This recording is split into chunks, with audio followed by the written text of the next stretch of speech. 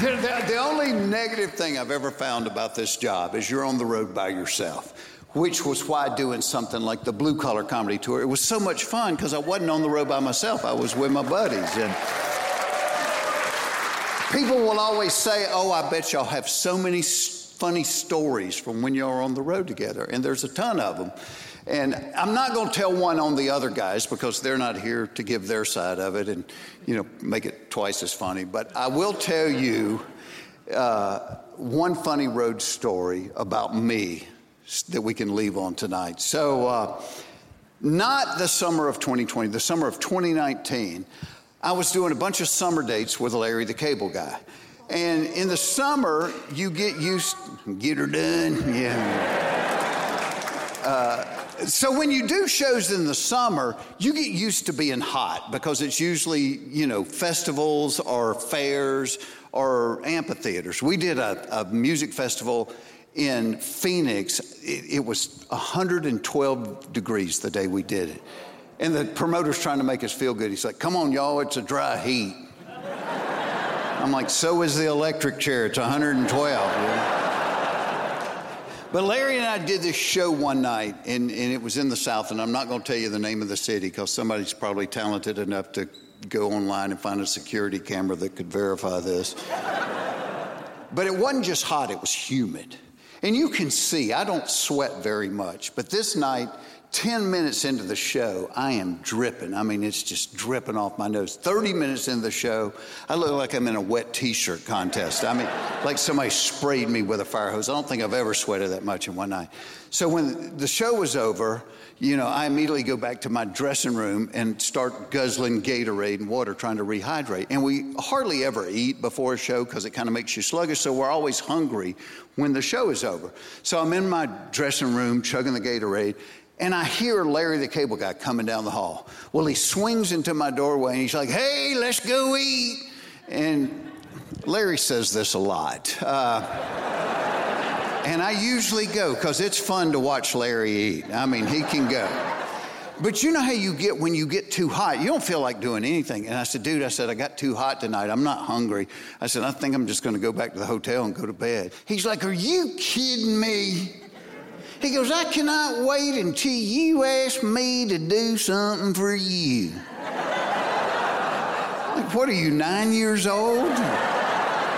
This isn't personal. I got too hot. And so I got in the van. They took me back to the hotel. And anybody that makes their living on the road, you have your little routine. Like I always like it really dark in a room. So I'll turn the lights down low. I like it cool. I'll turn the thermostat down. But every day you're changing cities, and every hotel room's a little bit different. And so one of my tricks is I'll always turn the lights on in the bathroom, and I'll shut the door. But that way, if I have to get up in the middle of the night, at least I can orient to, what this particular hotel room is like. And I usually sleep in my underwear, but this night they're soaking wet. And I told you I only packed 3 pair, so. And I'm like, I'm not sleeping in wet underwear, so I peel them off, and I flop in the bed naked, and I'm out. Well, I wake up about 1:30 in the morning, and I really, really, really, really have to pee. Any guy over 40 knows what I'm talking about. You have to pee too much to go back to sleep. There's no way you're going back to sleep. But you don't really want to wake up. You just want to go get this act over with and get back in the bed. So I get up and got my eyes about half open. I see the light, and I walk in there. Well, as soon as the door closes, I realize I'm in the hall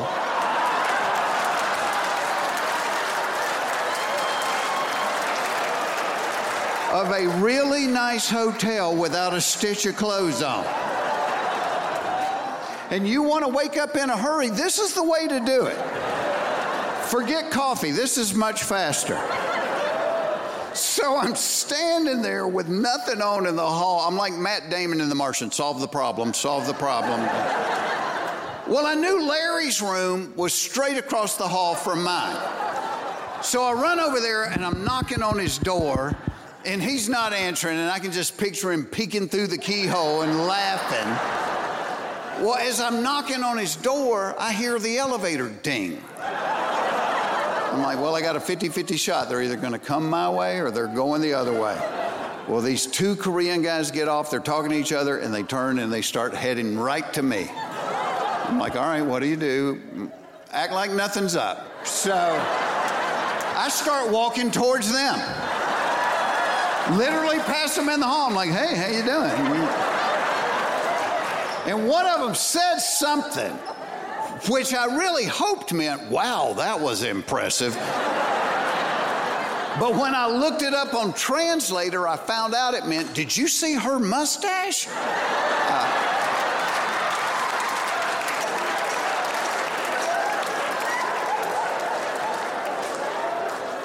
So I knew I couldn't get on the elevators. I know elevators have cameras on them. I don't want to get on the elevators.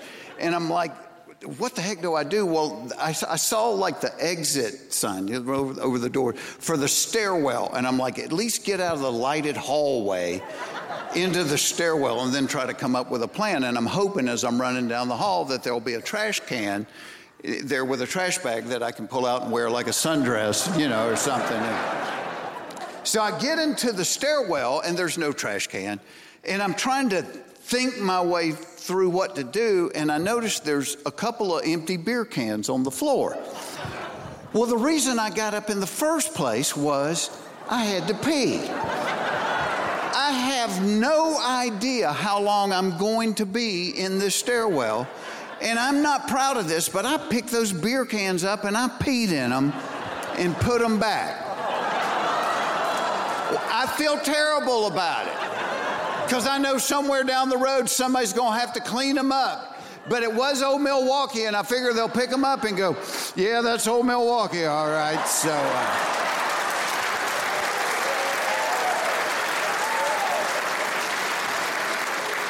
but like I said, this was a really nice hotel, so they had 24-hour room service. And I thought, well, maybe somebody has put their room service tray outside the door, and I can get that cloth napkin that they put on it and wear it like a, Tarzan thing or whatever.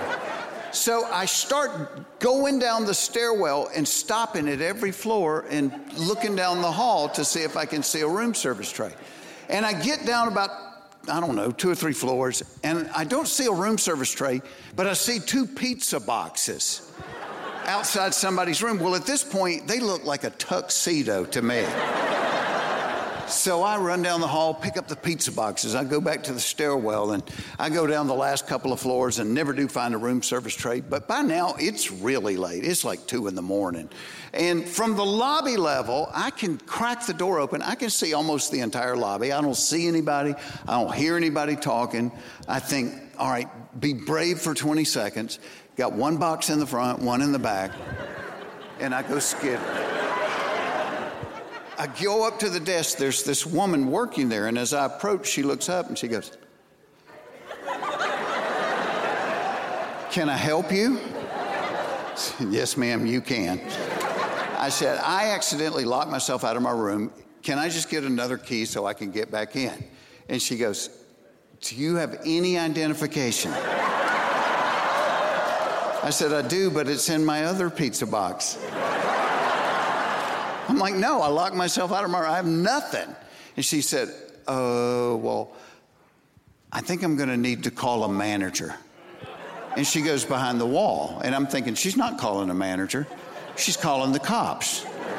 But it's 2 o'clock in the morning. I'm naked with a pizza box in front of my junk. What am I going to do? And as I'm waiting, all of a sudden the front doors to the hotel slide open. And in walks Larry, the cable guy, and our tour manager. And I'm like, thank you, God, this is answered prayer. Now they come walking across the lobby. Again, I am naked, holding a pizza box. Larry walks up. He doesn't say, "Oh my gosh, bud, what happened to you?" He looked at me. He looked at the pizza box. He goes, "I thought you said you wasn't hungry."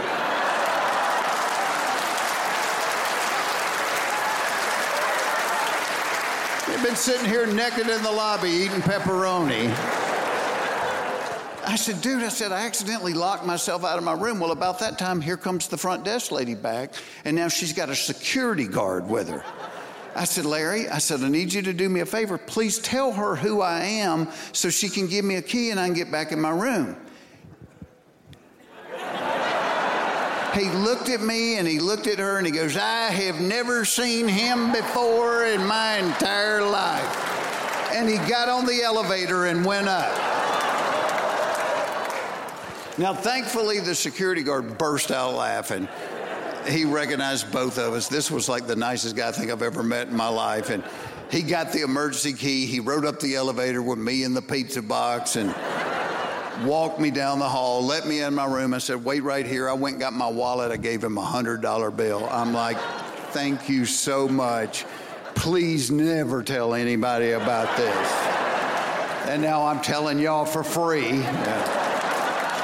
So I got back in my room, I put on my sweatpants and my t-shirt and made sure I had that room key in my pocket.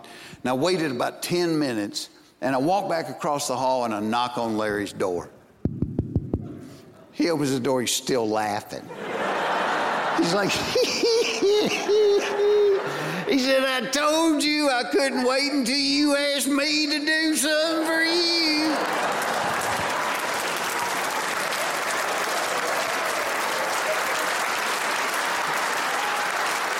I said, all right, you got me. I said, are we even? He's like, yeah, we're even. I said, well, just to prove I don't have any hard feelings, I went and got you a beer.